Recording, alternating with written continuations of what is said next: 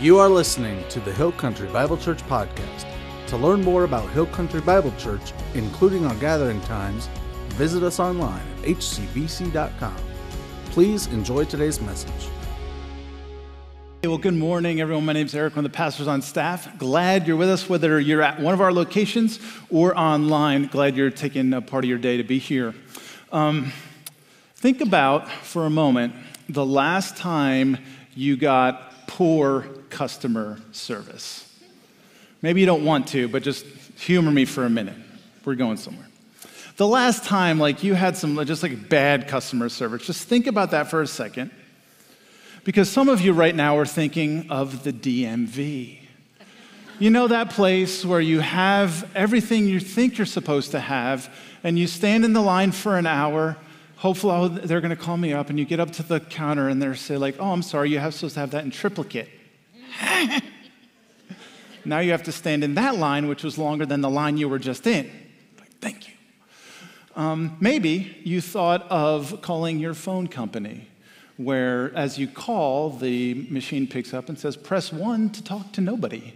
Press 2 to get into an infinite loop that spirals down, where you just press buttons and actually never talk to somebody. You end up in the town of frustration, population U. Maybe as you've thought about your poor customer service, it was more of a travel scenario, and it looked something like this. Enjoy your flight. Thanks. Hello. Oh, I'm sorry. We're only boarding rows 9 and above right now. You'll have to wait. Okay. Well, I'm in row 8. Please step aside, sir. It's just one row. Don't you think it's okay if I... We'll call your row momentarily. Step aside, sir.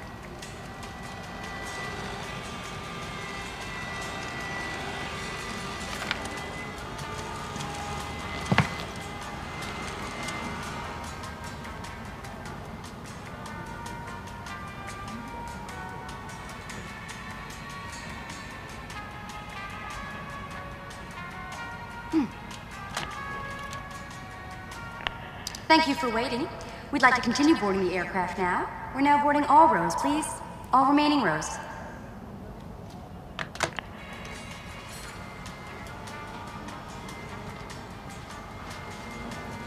Hello. Enjoy your flight.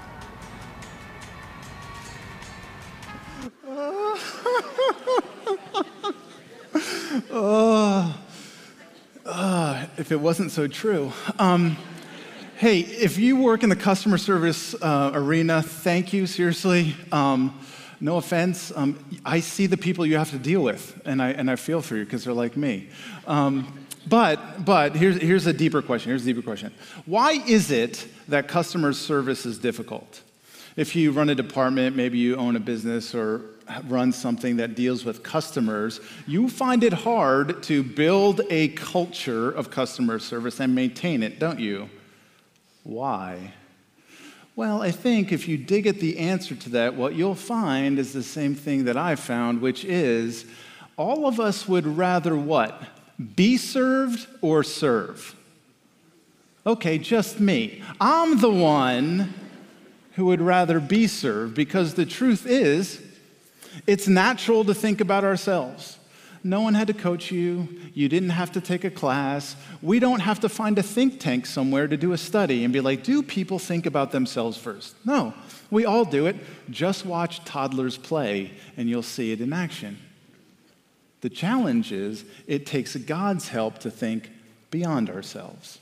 Now, please hear me. I'm not saying that it's impossible for a person, absent God helping them, to, at times, think beyond themselves. That is possible. What I'm saying is that over time, consistently, that's the life rhythm, and selflessly, we're not doing something for someone else because it also helps us, that thing.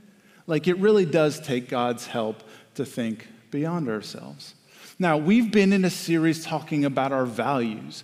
And what we've said each week is that our values are basic beliefs that guide and motivate our behavior. You see, what we tend to think is that our behavior, you know how it comes about? Because we're rational people and we make logical decisions and we have pro and con lists. And that's how we decide what our behavior and what we do. But actually, there's something different. There's something that's guiding and motivating that, and that's our beliefs. That there's something underneath the surface, things that we believe about what life is about and what makes for happiness and who we are and where we're trying to go. And it's actually our beliefs that are driving our behavior, not as we like to think, oh, I'm just a wise person making sound decisions. Certainly that has a place, but beliefs are different. That's where our values lie. And so we've been looking at this issue because here's our challenge. Here's our challenge in life. What we tend to do is passively adopt the values of those around us. We see him or her conducting their career this way. We're like, oh, I should probably conduct my career that way. We see that family down the street do that kind of vacation and spend their money that way. And so that's what we end up doing. We see all the things that our kids' friends are doing. And so we get them one of those and we take them to one of those and we make sure that they have one of those. And often we haven't thought about, like, what are the values that are driving our behavior? That's what we've been talking about. And as a church, we've looked at several. We've said in week 1 that we're responding to God's word, that at a base, as God's people, as Hill Country Bible Church, it's God's word that we respond to. That's our guide.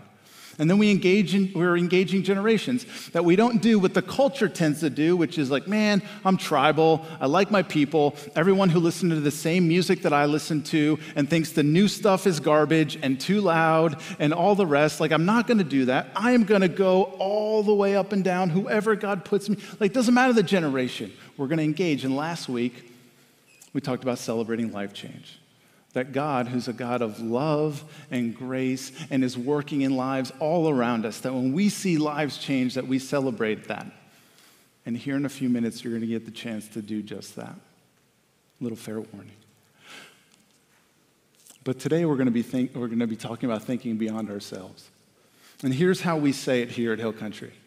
That we are passionate about seeing the gospel saturate our families, our communities, and our world. We adapt ourselves to the needs around us, looking for opportunities to stretch ourselves, giving generously, and yielding to God's desire to expand. That because the gospel is so important to us, that we're going to take it far and wide, as far as God would have us take it. That we're going to adapt to the needs of others, that we're not just going to sit back, that we're going to be proactive in that, and that we're going to do things like stretch and give and yield. And this is what we're going to unpack in the balance of our time. And before we get there, maybe you're here and you're just checking Jesus out. Maybe you're wondering about the Bible and have some questions or maybe some doubts. And let me just tell you that this is a great Sunday, and I'm glad you're here because what we're going to be talking about is universal. Because let's just be honest, if you had the choice between going with a group of people that thought about themselves versus a group of people that thought beyond themselves, which group would you rather hang out with? The answer is obvious. So wouldn't it be nice, just think about this for a second, if you and I had to influence more and more people, that you and I could be around people who could think beyond themselves and did that consistently, wouldn't that be a better place to live? Maybe it sounds like heaven. And for us, those of us that are Jesus followers, those of us who call Hill Country home, here's what we need to remember, that these values are who we are, that we have the Holy Spirit, that God has put us in a group of people, that this is who we want to be, this is what we want to do. But the reality is that we also have to grow in them. Right? It's not that they're fully formed and we're just done oh, I totally think about myself and beyond myself all the time. No, that we still grow. So that's what we're going to do today. So if you have your Bibles, Mark chapter 10. Mark chapter 10 is where we're going to be as we look at, so how do I, if I want to think beyond myself, if we want to do that collectively, how do we do it? And here's the first truth that we're going to see. That if you and I are going to live this value out, that we have to be thinking beyond ourselves in such a way that it requires a cause beyond me. That to do it, that we have to have a cause beyond me, that there's got to be something that grips us, there's got to be something that grabs us, that we think is worthy enough to say, I am going to do that. I am going to think beyond myself because the cause I'm after is worth it. And that's what we're going to see in Mark chapter 10. So look at verse 32. That's where we're going to start. It says, they were on their way up to Jerusalem with Jesus leading the way. And the disciples were astonished, while those who followed were afraid. Again, he took the 12 aside and told them what was going to happen to him. Interesting thing when you read the Gospels, and just to give you a little context of where we're coming into Mark chapter 10, that in every Gospel there's a hinge point where Jesus goes from this itinerant preacher and teacher, moving from town to town, doing a miracle here, doing a miracle there, gathering disciples, gathering followers, and there's a point at which his face gets set toward Jerusalem. That he knows now's the time. I'm going to head to the cross. He has been intentional the entire way, but there's a shift that happens, and it's time to go and complete what he's come to do. And that's where he is right now. There's a huge group of people following him. We don't know what the number, but he also has the 12 with them. And he pulls them aside, and notice what he says. He says, we are going up to Jerusalem, he said. And the Son of Man will be betrayed to the chief priests and teachers of the law.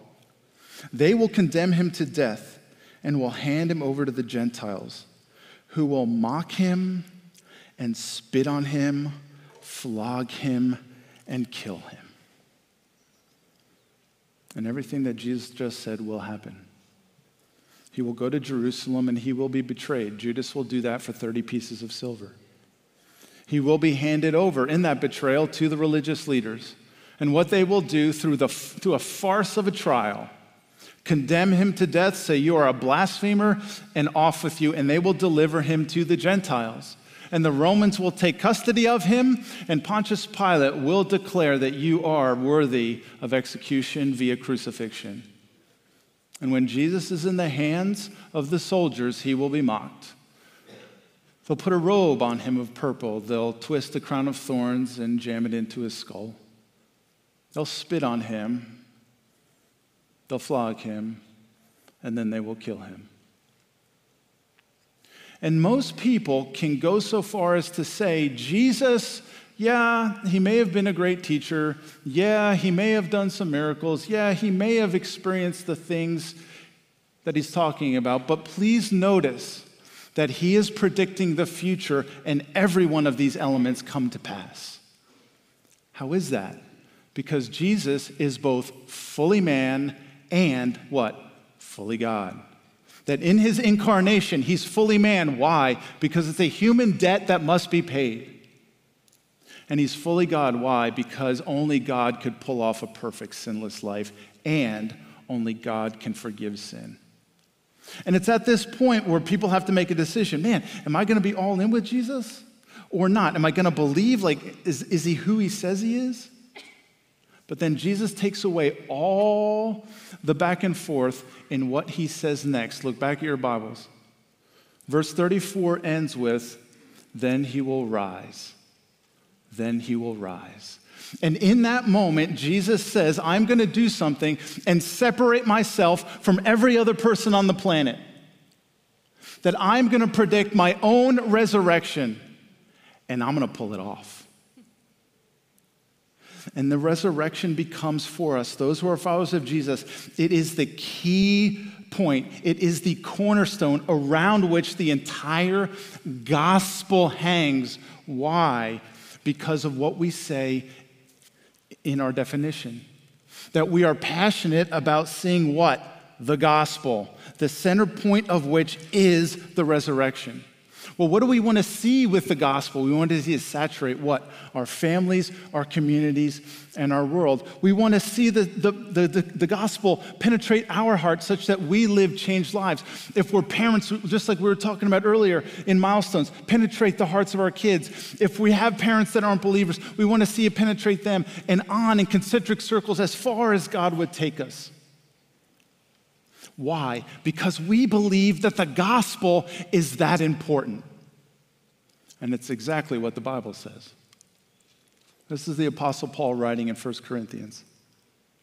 He said, "For what I received, I passed on to you," note the language, "of first importance." Paul, what would be of first importance? That Christ died for our sins according to the Scriptures. That he was buried, that he was raised on the third day according to the Scriptures, and now he's going to pack in a bunch of reasons why he believes that Jesus didn't stay dead but walked out of the tomb. He says that he appeared to Cephas, that's the disciple Peter, and then to the 12, the other disciples. After that, he appeared to more than 500 of the brothers and sisters at the same time. This larger group of followers that Jesus had, there were 500 of them at one time. Jesus showed up after he was killed. He said, most of whom are still living, though some have fallen asleep. Then he appeared to James, then to all the apostles, and last of all, he appeared also, or to me also, as to one abnormally born. What Paul is saying is that this is of first importance, that the gospel, the centerpiece of which is the resurrection. And why is that so important? Because if that's true, if Jesus walked out of his grave like no one else has ever done in history, then everything else Jesus said about himself is true. Like what? He's the eternal Son of God. That he is the way, the truth, and the life, and no one comes to the Father but by him. That the only means by which we can return to the Father, have our sins forgiven, be adopted into God's family, is if Jesus does what he does. How do we know? The resurrection. And that's the cause for which we have something to think beyond ourselves. This is what C.S. Lewis said about this issue. He said, Christianity is, if false, is of no importance. If true, of infinite importance. The one thing it cannot be is moderately important. It can't be moderately important. It can't be like what most people do with their, what did we say in our definition? That we are passionate to see the gospel spread. What we tend to do, right, is I'm passionate about my kids, and I'm passionate about my career, I'm passionate about my relationships, I'm passionate about Jesus, I'm passionate about my grandkids, I'm passionate about our vacation, I'm passionate about my 401k, I'm passionate about my hobbies, I'm passionate about my sports teams. That can't be. They can't be all on the same level. There has to be one of first importance, and that's the gospel. Why? Because there is a God in heaven who loves you. There's a God in heaven who created all that you see, the heavens and the earth. He created mountains and beaches. He created every animal, and he created you. Why? Because in eternity past, there was the Father, the Son, and the Holy Spirit, and they lived in this perfect unity and love and life. And this is what they said: let's make a family to join us in it. And they thought of you. They started with Adam and Eve. You know the story from the beginning of Genesis. And they had this perfect relationship in the garden. And how long did that last? Adam and Eve said, okay, yeah, this is great, but we think you're holding out on us, God. The same thing that we all say. That like, God, like I appreciate what you've done, but I'm going to call my own shots. I'm going to make some of the decisions on my own. And I think I know how to run my own life. Thank you very much. And that's called sin. And what happened when sin came in is it brought a separation between Adam and Eve and God, such that they cannot be in the same presence. And it brought death physically and death spiritually. And because you and I are made of the same stuff, and if we were there, we would have done the same thing. That is the world into which we are born. It's why this place is a train wreck at times. But God,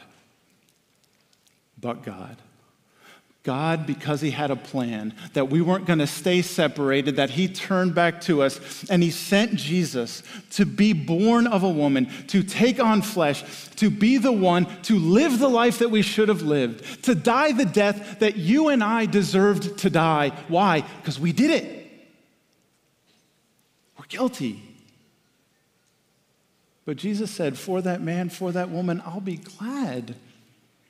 I'll be glad to take their place.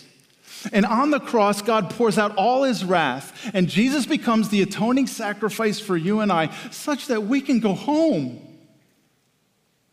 that the Father can accept us back, and we can be reunited. And what was meant to be from even before he said, let there be light, that we could be back with the Father, whole and home, brothers and sisters, for eternity. That's the gospel. And that is the cause for which we think beyond ourselves. Because it's that important. The most important thing that's going on right now on the planet is the gospel. It is of first importance.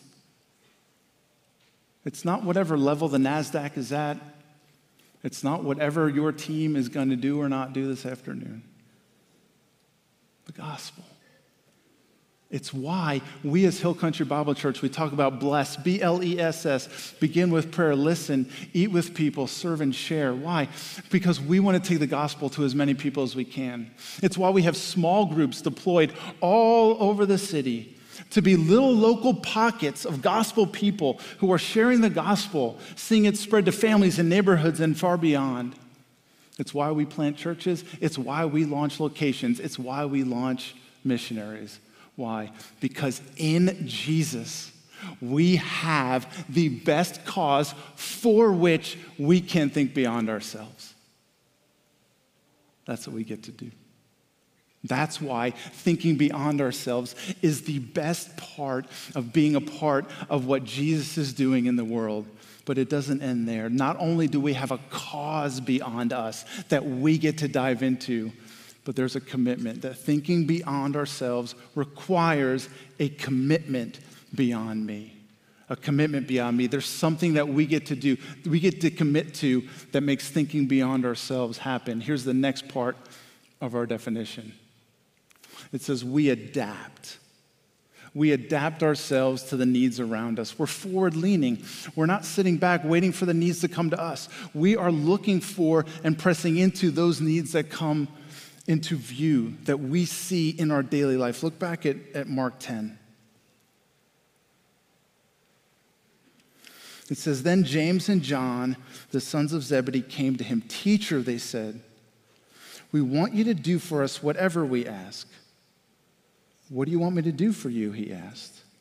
They replied, let one of us sit at your right and the other at your left in glory.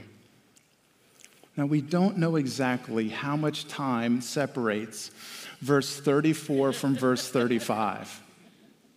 But Mark gives us a clue. What's the first word in verse 35? Then. It's as if Mark wants us to see that it's as if the words are still like coming out of Jesus' mouth. They're hanging in the air. I'm going to be killed. I'm going to the cross. And James and John, can I get a good position in this thing you got coming?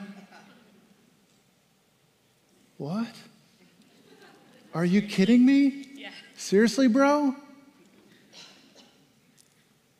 Here's what James and John got right. Their theology is solid. What I mean by that is, in their question, here's what they believe. Jesus is going to be king, and he is going to reign. Theologically, they're good. What are they doing in the moment? Are they thinking beyond themselves or thinking about themselves? I think the only thing more amazing than how they operate in the moment is Jesus' response. Look at this. Verse 38, you don't know what you're asking, Jesus said.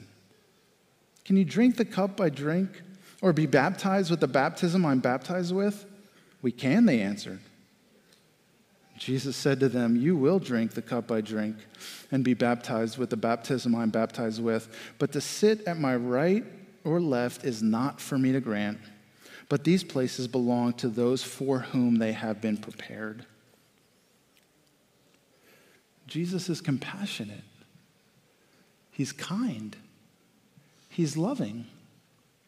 Like if James and John were your two boys and they went up to Jesus and did this, how fast do you smack them beside the head? You're reasonable people. That's what I'm doing. I'm a dad. There's no way I'm letting them get away with this. And yet, look at Jesus' response. You guys don't know what you're asking. And in fact, I don't even get to make that call. God the Father is going to make that call. Here's why this is so important. Are you perfect? Do you have a perfect record as it comes to thinking beyond yourself? Has it been hard for you? Have you stumbled along the way and found yourself actually more selfish than sometimes you would like to admit? Okay? Don't raise your hand, just me. How? Like if you were to see Jesus in that moment, how does he look at you? Does he sit there, arms crossed, like, Eric, for when are you going to? Like, how long, man? Oh. You know how Jesus looks at you? Compassionately, lovingly, kindly. Why? He knows this doesn't come easy. And he continues to ask you, hey, just take another step. Yeah, you stubbed your toe. Yeah, you thought about yourself more than beyond yourself. I want you to recommit. I want you to recommit to being the kind of person who adapts instead of being adapted to. And then there's verse 41. Check this out. When the 10 heard about this, they became indignant with James and John. You bet they did. Now, you guys didn't wake up this morning or weren't born this morning. Why are the other 10 indignant with James and John? Why are they mad right now? Well, James and John, they're being jerks. Like, I'd be mad too, they're being jerks. You know why I think they're indignant? Man, we can start asking for positions now? Man, I want to be chief of staff. What's in the heart of the other 10 disciples? Me. I want to think about me too. Is that possible? Hey, Jesus, can you hook me up too? Do James and John want these positions because I just want to be in a better place of service, Jesus? That's all. I find it amazing, don't you? Jesus pours out his heart. He says, look, I'm about to die. And not one person goes, man, can we stop and pray? Like, that's hard. Like, no hug. They're like, hey, politicking for position. And here's the other blessing. This is so helpful for verse 4. If verse 41 was not in our Bibles, here's what we would do. We would go, you know what? I know guys like James and John. I got this guy who works with me. He's totally out for number one. Every time you turn around, he's trying to get another one up on everybody. Oh, my brother-in-law? You should see my brother-in-law. That guy's a royal jerk, just like these guys. But what happens because verse 41 is in there? Me too. Me too. Why? Because you and I live in a self-absorbed world. And it was no different 2,022 years ago. And what God is trying to do is to get us, notice how he titled it, thinking beyond ourselves. Nowhere in here are we saying that you never think about yourself. No, of course, we have to think about ourselves. Self-care is appropriate, is it not? But what do? We just don't stay there. And we think beyond ourselves. Why? Because there's a world of difference between being self-aware and self-absorbed. Is there not? I want to introduce you to a friend of mine. This is Brian, his wife Gina, Luke, and Levi. Brian's been a member of Hill Country Bible Church a lot of years, and 6, 7 of them ago, he was in a season of life where he was largely checking the box. Right? He was going and doing the thing, maybe read his Bible, maybe pray, and he felt like God was trying to get a hold of him. He gets invited to this weekend retreat from Friday afternoon to Sunday evening. And it's one of those retreats where you have to hand your phone in at the beginning of it. And for those of you who just broke out in a cold sweat, it's possible to live without your phone. But on this retreat, God got a hold of him. It's a lot of time, obviously, in the Word, prayer, and then just in silence, trying to hear from God. And what he felt like he heard from God was the word prison, and he saw a picture of himself talking to guys in orange jumpsuits. He had never done prison ministry before, kind of felt odd, but kind of wrote it down in his journal, and off he went. But in the weeks that followed, this same picture and that same word, prison. Same picture, same word, prison. And so what he did is like, okay, God, I'm going to do something about it. And so he started serving at Polunsky Prison. You got to go 4 hours from here to north of Houston, and you'll find Polunsky. It's maximum security Texas State Penitentiary. It's where they have Texas's death row.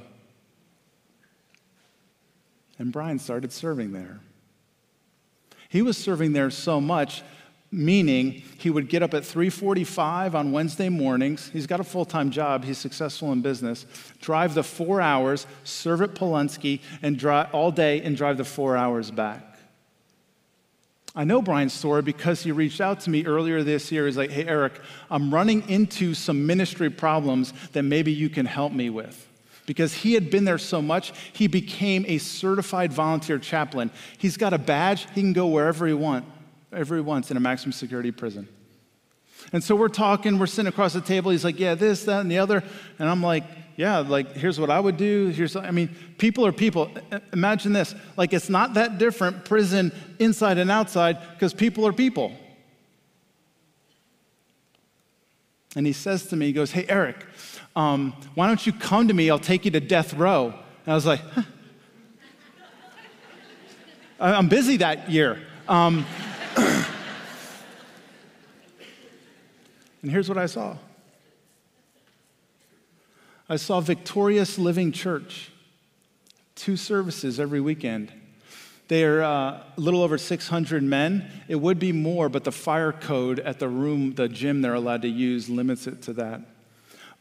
Because of that, Brian is right now raising the money to build a chapel. They've already broken ground.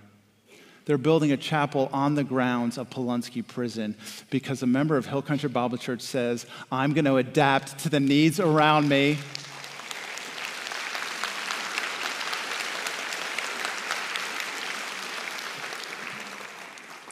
You just celebrated life change. Nicely done.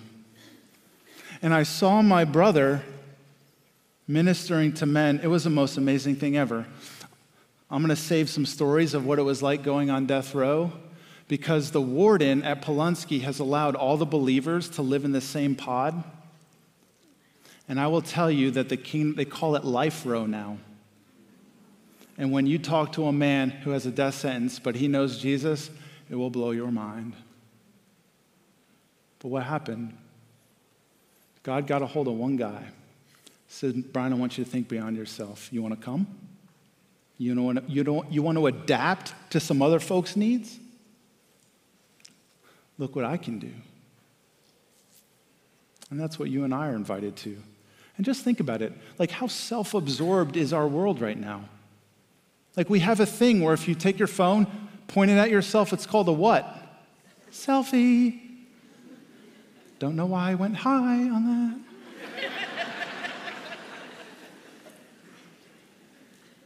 How much countercultural would we be as a people if this was normative for us? Which, a lot of you it is. And we'll get to that in a second. Here's the last truth that we run into in Mark's gospel. That thinking beyond ourselves requires a calling beyond me. A calling beyond me. Not only a cause, we have a cause. What is that? The gospel. The gospel is our cause. I'm willing to think beyond myself for the gospel. That we have a commitment. What's that commitment? Man, I'm gonna think beyond myself and adapt to the needs around me. And then we have a calling beyond me. And here's the last portion of our definition. That we are looking for opportunities to stretch ourselves, giving generously, and yielding to God's desire to expand. And when you see the word stretch there, please don't think that we have to stretch our schedules so that we can jam another activity in there because they're already stretched enough. No, what we mean by stretch is stretch spiritually. Stretch out of our comfort zone. Stretch courageously in the direction that God is leading us. When we say give generously, it doesn't just mean financially. Yes, that's a part of it, but also our talent and also our time. That all that we have is God's, and we just give it back to him. That he's the one. Every day we have, all the time we have, that's God's. And we just give it back. And then yielding to God's desire to expand. Like God really does want to take your life and expand it and take the gospel to the other lives that he's put around you. He does want to take Hill Country Bible Church and expand it. We are not a place where we just come because it's comfortable and we hang out with our friends and maybe we go to lunch after. That has a part, right? Please hear me. Fellowship has a part. It just doesn't end there. Why? Because God wants other people to hear the message that we have. Because it's the most important message on the planet. This is how the passage concludes. Look at verse 42. It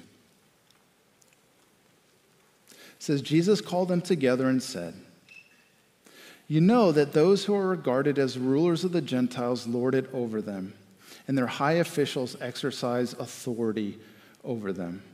You know how they do it in the world? What you do is you don't think beyond yourself, you think about yourself. And the way you do that is you ascend in position, and so all the benefits and everything flows up towards you, and so you get the other people at the bottom to serve you. That's how the world does it.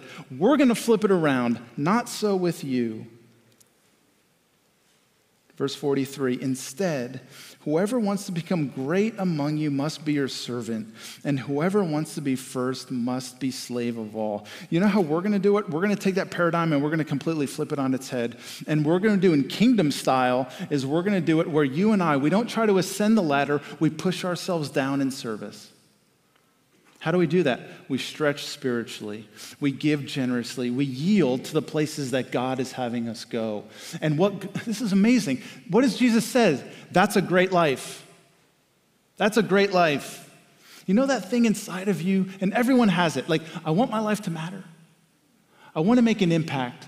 I don't want to, just eat groceries and die someday.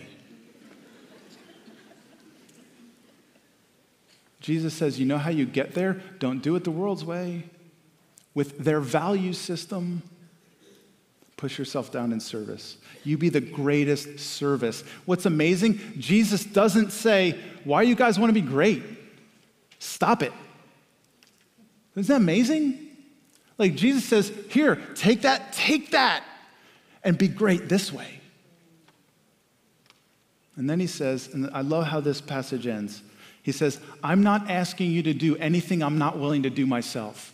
For verse 45, for even the Son of Man did not come to be served, but to what? Serve.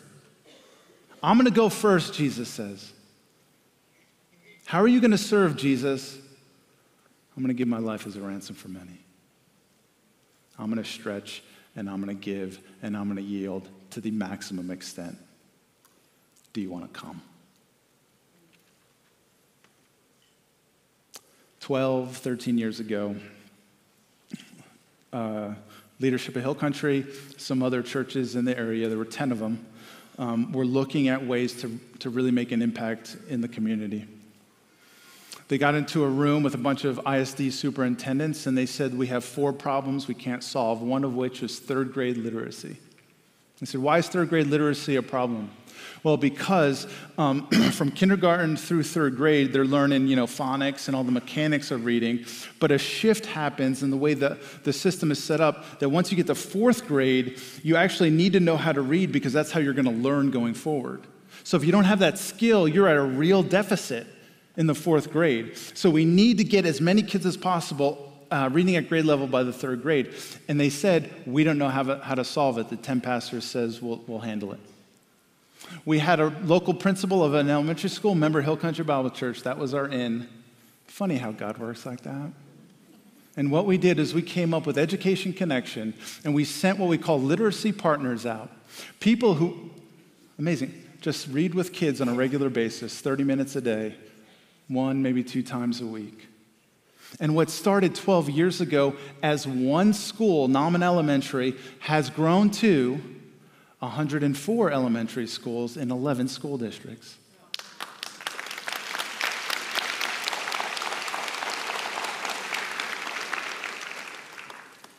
And it's impacting family lives. Let's watch Kristen's story.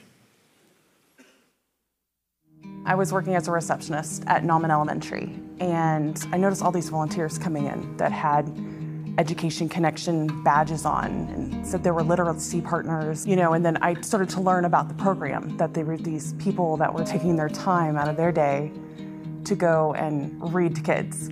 And my son, he was afraid to read in class. He wouldn't read out loud to his teacher. He wouldn't read out loud to us. He got set up with a reading buddy almost immediately. 9 weeks into the program, his teacher told me that he will now read to her and doesn't shy away from it. My son is now in 3rd grade, and in the beginning of last year, he said, "I love to read with them." And I said, "Yeah, you do?" And he goes, "Yeah." And I remember one time I saw my reading buddy at church because we had come to Hill Country sporadically. And I said, "You did?" And he goes, "Yeah." He goes, "I really want to start going back to church." And I was like, "Me too, bud." My husband heard that, and it got us to start coming. When he saw the difference in our kids, about these people from this church investing in our children they don't know, wasn't some big event. It was just the simple notification of my son seeing someone that he's read with at the church. Finally, we realized that we were ready to take the next step in our journey with Christ, and we got baptized in July as a family, all 5 of us. He's now serving. Me and my children are serving, and now we're fully invested in Hill Country as a church home.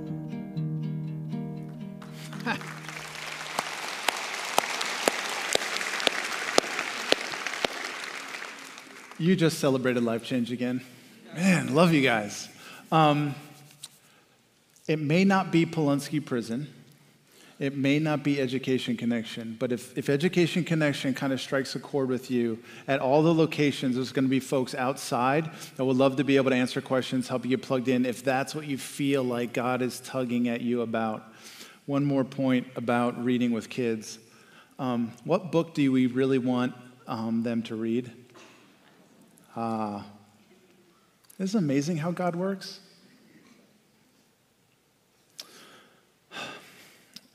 No one sits the bench. You have been gifted and wired by your Heavenly Father to make a difference. You've been called to make a difference. Again, it may not be a prison, it may not be in an elementary school, but it is something. It's something. Why? Because there's a day coming where you are going to stand with Jesus and you are going to review your life. And Jesus is going to show you, you thought beyond yourself here, you thought beyond yourself here, you thought beyond yourself here. And you're going to get to see the ripples of your one life sown. Why? For the gospel. And you adapted to the needs around you, and you stretched and you gave and you yielded, and Jesus is going to go, look what happened. Like in the short time that we have, we'll see like this much of it. But 1,000 years from now, what your life could measure up to,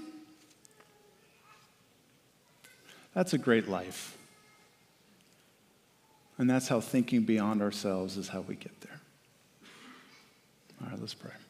Father, thank you for your grace to us. Thank you for Jesus. Thank you that in him, you, Father, do really more than we can ask, see, or imagine. And so I pray for all of us, that whatever it is for us, wherever we are going to yield to see you expand, I pray that you would do it. And I pray that every one of us would look forward to the day when we get to see what you did in us and through us by grace. And all God's people said, amen. Amen.